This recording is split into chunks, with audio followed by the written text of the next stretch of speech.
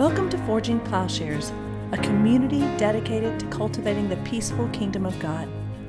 We hope this part of our ongoing conversation stimulates your mind and challenges your heart about what it means to be a follower of Jesus. Please stay tuned at the end of the podcast for a short message about our ministry.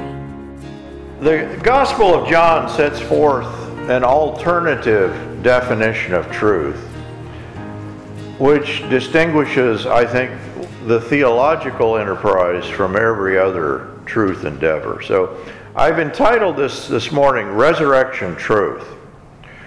John 14:6, Jesus said to him, I am the way and the truth and the life. No one comes to the Father except through me. And so the life and light found in Christ, they're not of the world, and I'll explain that here in a little bit by Jesus saying, when he says, I am not of this world, he means not from this world. Though they light up the world, his truth lights up the world and provides a new definition of truth. He's going to bring together life, light, and the way, and a new understanding of the world and everything in it. So, in the beginning was the Word, and the Word was with God, and the Word was God. John 1:4 says, in him was life, and the life was the light of men. Truth and life are equated in John. Life is the truth. And we know this on this day, Easter life or resurrection life is the truth set forth.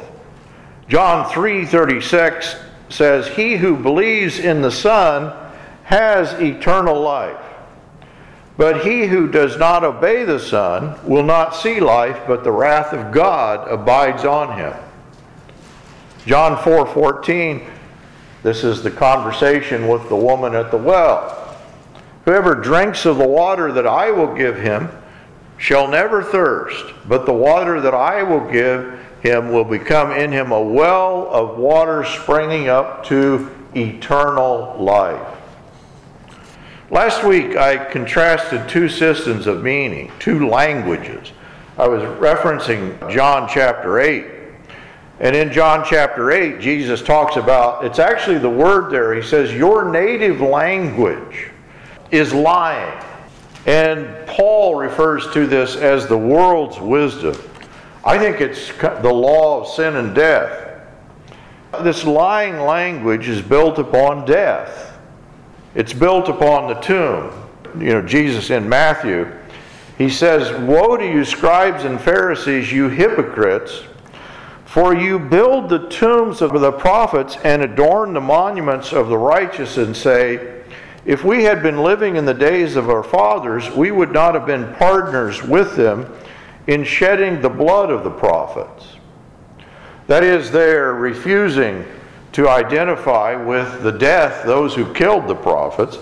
And Jesus says, so you testify against yourselves that you are the sons of those who murder the prophets.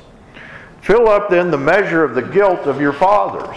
Tomb building, Jesus is saying, memorializing the dead, whether those prophets killed by the Jews, those sacrificed to the gods, those killed in war. What this does, it covers over the reality and the futility of killing, of death. And in Jesus' description, those who build the tombs, that is, they're memorializing, they're reifying, they're sacralizing the dead. They're guilty of those who do the killing. Apparently because this obscures the reality of what they've done. And Jesus sees himself as the exposure of this reality. He says the blood shed since the foundation of the world. The world has been, this secret hidden since the foundation of the world is exposed. And so in Luke 24:5, the angels ask the women who come to the tomb, why do you come here seeking the living one among the dead? And we see Mary in John lingering at the tomb.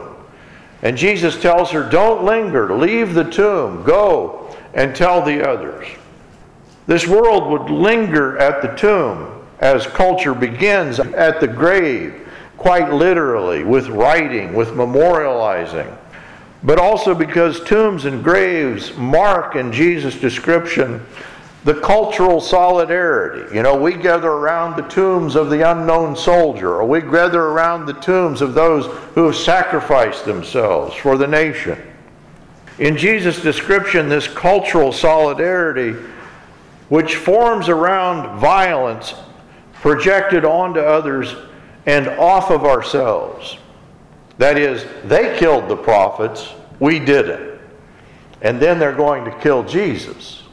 And this is why the empty tomb of Jesus, it relativizes the law, it relativizes understanding, wisdom. And so where the tomb is empty, truth is founded on a different order. Resurrection life gives us a new order of truth. And I'm referencing John because there's some 42 verses, and don't get nervous. I'm not going to do all 42 verses. Okay, good. Truly, truly, I say to you, whoever hears my word and believes him who sent me has eternal life. I'll reference a series here from chapter 5. He does not come into judgment, but has passed from death to life. For as the Father has life in himself, so he has granted the Son also to have life in himself. You search the Scriptures because you think that in them you have eternal life. You're looking the wrong place, Jesus is saying. It is they that bear witness to me. And then 11:25, this is the story of Lazarus. Jesus said to her, I am the resurrection and life. Whoever believes in me, though he die, yet he shall live. I believe that theology actually begins. You know, John, the Gospel of John is the most theological. In the beginning was the Word, the Logos of Christ. And what we mean by Logos, Word, is what Paul means when he says the Word of the cross, the Gospel, the principle of truth built upon life, I think is another way of saying the same thing. And so there is a kind of living truth, and then there is what we might call the truth that is dead. You know, this is the conversation when Jesus stands before Pilate and says, everyone who is of the truth hears my voice. And Pilate said to him, what is truth? And this, of course, is a major topic. I'm sure Pilate was well educated in Hellenistic philosophy, and the Pyrrhonists would say that truth could not be grasped. And so he's asking a real question, but of course it's a skeptical question. He leaves before Jesus could answer. So there are factual truths, you know. The cat is on the mat. There are historical truths. Columbus sailed the ocean blue in 1492. It's the one thing I remember from history class. There's scientific truths. Water is H2O. But when Christ says he is the way, the truth, and the life, I believe the very definition and function of truth are changed up. The truths of history, of science, you know, just factual truths, they pertain to the world. They're constituted as true in reference to other things. And the truth of Christ, then, I guess we could treat it as merely factual, that, well, he was born in Bethlehem, or, you know, scientific, maybe we could refer to the biology. But if we limit Christ to that, to the historical, the factual, the scientific, we're going to miss the living way in which this truth pertains. This is truth of a different order. And so Christ's truth claim of being the way and the life is a truth that exceeds these normal ways of doing, the predominant notions of truth. This is a living or lived truth in that the life is the truth. This is the song we just sang. I know that he lives. In other words, it's an experiential truth. There is a sharing in this truth. And this means it's subjective, yes. It's not simply that, but it is that. It's a first order truth. Now, you may not be interested in this next guy, but I'll reference him. Maybe the culminating point of philosophical understanding was that great Nazi philosopher, Martin Heidegger. And he was trying to say the truth is the truth of the world. He says, in the world's worlding, imagining that the world is the ultimate context for truth. Christ says his truth is not of the world. His truth and life are not the ways of the world. And he pictures a complete humanity as not of the world. He says, because they are not of the world, his disciples, even as I am not of the world. Now, this doesn't mean that the truth resides elsewhere, but his truth is it's not contained in the world, but it encompasses the world.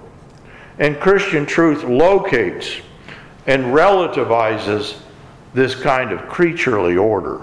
In John 1:3, all things came into being through him, through Christ, through the Logos. He is the creator, and nothing came into being apart from him. It's an absolute statement.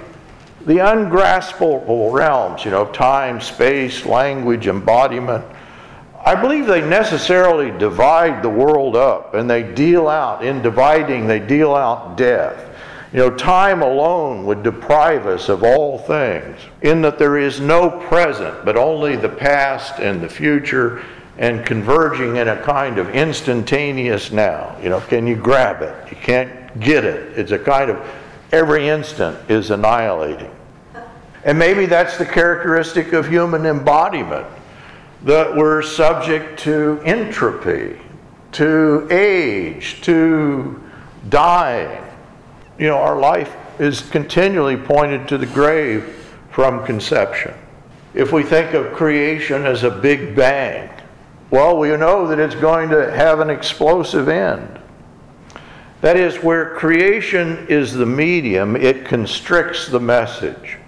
Death, entropy, they seem to arise out of an original nothingness, and that clings. What is disappearing and what is heard is continually lost in time. Now, I'm just saying something that Paul says very simply. He says in 1 Corinthians 7:31, "For indeed the form of this world is passing away." That's the truth of this world. Truth cannot be pinned down in this world, as it's continually dying, it's continually changing, it's continually passing. It only appears complete after the fact. The truth is really dead on arrival. Once we hear about it, it's already finished. It's after the fact. And isn't that the sense that only after things disappear are they fully known? Only then do we have a definitive word, so that the epitaph is the final and full word in this world's truth. But the cross and Easter displace the finality of the epitaph. That here is the Word which was in the beginning, which is God. He is the beginning, as Colossians 1:18 puts it, the firstborn from the dead, so that He Himself will have the first place in everything. And so the resurrection of Christ is the final and full word, displacing death with life. In Him was life. His life is the light of truth.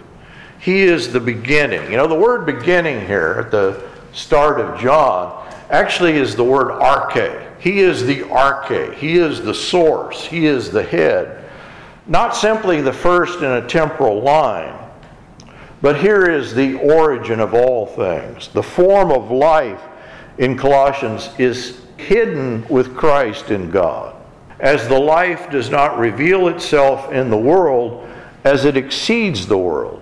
In Ephesians, the picture is that in 1:4, that when Christ, who is our life, is revealed, then you will also be revealed with Him in glory. This life precedes the world and it surpasses the world. This resurrection life, though, is in effect now. It's not simply past and future, but it's now. Also Colossians. Therefore, if you've been raised up with Christ, present tense resurrection, keep seeking the things above, where Christ is seated at the right hand of God. Set your mind on the things above, not on the things that are on earth. And so this is not a passage out of life or out of the immediacy of life, but it exceeds time and space and place in the experience of a fullness of life. If I were to rewrite the beginning of John, the prologue of John, we might render it, at the source of all is the Word. That is, in the beginning was the Word. And the Word here is the crucified and risen Jesus. And the Word is God. And from out of this truth, from out of this wisdom, the word is logos. What is logos? It's word, truth, wisdom. Out of this truth is life in all things. And so really this verse at the beginning is a summation of the whole gospel. That Jesus is the ground of truth in the first place, with the cross. That is, the truth begins on the cross and comes back to us. And it's the head of the body, the king in authority upon his throne. That's the picture that when I am lifted up, I will draw all men unto myself. There is the glory of God revealed, ironically, because this is the moment in which death is being conquered. That he is the source and fulfillment of all things, and his death and resurrection is the revealing of that reality. And so there is a truth that is divided, the truth of this world, and then there is the truth of Christ that is united. Facts, history, science. It's always a divided truth. We speak of the cat. What cat? Oh, the cat on the mat. Or we speak of Columbus, and we say, the Columbus, 1492 Columbus. Or we speak of water. Oh, that's hydrogen and that's oxygen. That is, we speak of one thing in conjunction with another thing. We locate them in time and space in reference to other references. And the truth is it's extrinsic. It's outside of the subject. Have we really said anything about any of those topics? The cat, the mat, Columbus. When Christ claims to be the truth, it's not extrinsic.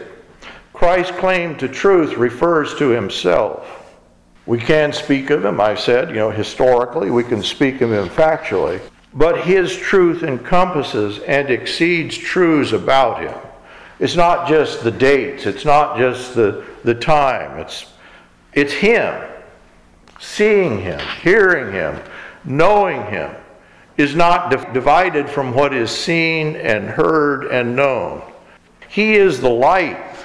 And what is first illuminated is him. He is the Word, and what is heard is him. He is the revealer, and he is the revelation, in that it is his self-revelation. And so in each instance, this is life gained in the seeing, hearing, knowing, but ultimately in the living. And so maybe we could say we pass from mere meaning to a fullness of meaningfulness. And so Greek philosophical truth, Pilate's question, and maybe that's just characteristic of human thought. It makes division an absolute. It separates the forms of truth. In Greek thought, if you talked about the forms, if you talked about water, the H2O-ness of the water, and not the water itself. The truth of the water, the cat, is in the name, not the thing itself. Because truth for the Greeks is unchanging, right? If something is changing, it's untrue. And therefore the sign, the name, the language is the truth of the thing. And in turn, the being of the world, it's equated with God. Who's God? God is the unmoved mover. What does God think about? God only thinks about himself, because God can't think about other things because other things are changing. So God is the great narcissist of the sky. In Greek philosophy, that's what you get. The same principle, I think, is at work in each realm of truth. The signs, the language takes precedent over what they signify. The description, the name, the location, the date, the chemical composition. And these things show themselves as external to the reality shown. appearance apart from the substance, or an empty word devoid of content, what is that? That's a lie, right? Ultimately, it's a lie. And I think that's the conversation in John chapter 8. That's why Jesus says, well, actually, you're speaking a language that is empty. It's full of lies. It's an empty language. The Logos of Christ stands over and against this divided Logos, small l Logos. You understand, John is taking the Greek philosophical term Logos and applying it to Christ, describing truth not in the small l Logos of the Greeks, but in the Logos of Christ. In the beginning was Christ, was the Word, and this Word was with God. And so to speak or hear this Word, it entails the reality of who He is. And there is no division between the sign, the Word, and what it signifies. And the passage of this sign into the flesh, into the spoken Word, into history, into time and space, it's not diminished by these things, but these mediums are made relative to who He is. Time and history do not diminish His presence. I believe that's the significance. I am before Abraham. Who He is, embodiment, does not delimit His universal incarnate presence. Jesus says, where two or three are gathered together, I am there in your midst.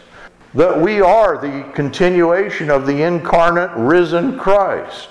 He gives Himself through these media. But what He gives exceeds these creaturely things. That includes the Christ within us, right? That exceeds the reality of creation. Those who receive this gift receive life. And this life is who He is. This is the truth. But I'm actually saying a very simple thing, and maybe a way of getting at this same thing, is the phenomenology of suffering. Suffering experiences itself. It is only in this way that suffering speaks to us. When you suffer, you have pain. It says to us, by speaking in this way, suffering is that it suffers. There's nothing other than that. It's not an appearance, it's not a name, it's not a fact. Suffering does not appear external to itself. I guess we can see, you're in pain, but I'm not experiencing that pain. You are. So too, the life and truth of Christ are not other than Himself and those who enter into this experience, who share the unified life of Christ. He lives within, and I know that He lives within. And what is manifest in Christ is not something else, not a power or life or redemption. These things that are not separate from who He is. He is what is revealed. The truth of Christianity, the life of Christianity, is what makes it true. And there's no separation between the seeing and what is seen, between the light and what it illuminates. That is, this truth is irreducible. And the concept of truth that accompanies this understanding is going to relativize every other sense of truth. So this revelation is redemptive because it is a sharing in His light. In Him was life, and the life was the light of men. That is, we begin to experience this life, the temporal, these other things, the intellectual, the sensual. John says, these are forms of darkness, but the light shines in the darkness. This is John 1:5. And the darkness did not comprehend it. The darkness did not overcome it. And so the equating of life with the essence of God and with the opening of God in Christ, this is the theme of the New Testament, which is to say resurrection, Easter, is the theme. I am the living one, Revelation says. The living God, Timothy says. By Him who is declared to the living, Hebrews says. He who is living. And the point of this is the gospel opens this life to all. That's the proclamation in Acts. Go stand in the temple courts and tell the people these words of life. This life given to the Son is open to all humanity. Truly, truly, I say to you, an hour is coming, and now is, when the dead will hear the voice of the Son of God, and those who hear will live. John 5:25. The words I have spoken to you are spirit and they are life. John 6:63. The divine essence is explicitly stated to be that of life. He's the bread of life. John 6:48. The water of life. And the life Christ gives, the resurrection life, provides open access to God. This is the final picture in the book of Revelation, that we see the river flowing. Think of the water of life. In the middle of the great city, there is this river of a water of life. And on each side of the river, there is the tree of life. The tree is multiplied. And so what life reveals is itself. Life does not cast us outside itself, but retains in a close embrace itself. And so this folding in of truth and life in a unity which is unbreakable, I believe this is the revelation of Easter. Death, difference, distance, time cannot disrupt the resurrection life, the condition of all true experience. He is risen, and this is truth. Forging Plowshares is a community dedicated to cultivating the peaceful kingdom by providing in-depth, transformative biblical and theological education and discipleship. If you have found this podcast valuable, please remember to share on social media. If you have questions about what you've heard, or if you'd like to learn more about how you can get involved with Forging Plowshares or even support this ministry financially, please visit our website, forgingplowshares.org.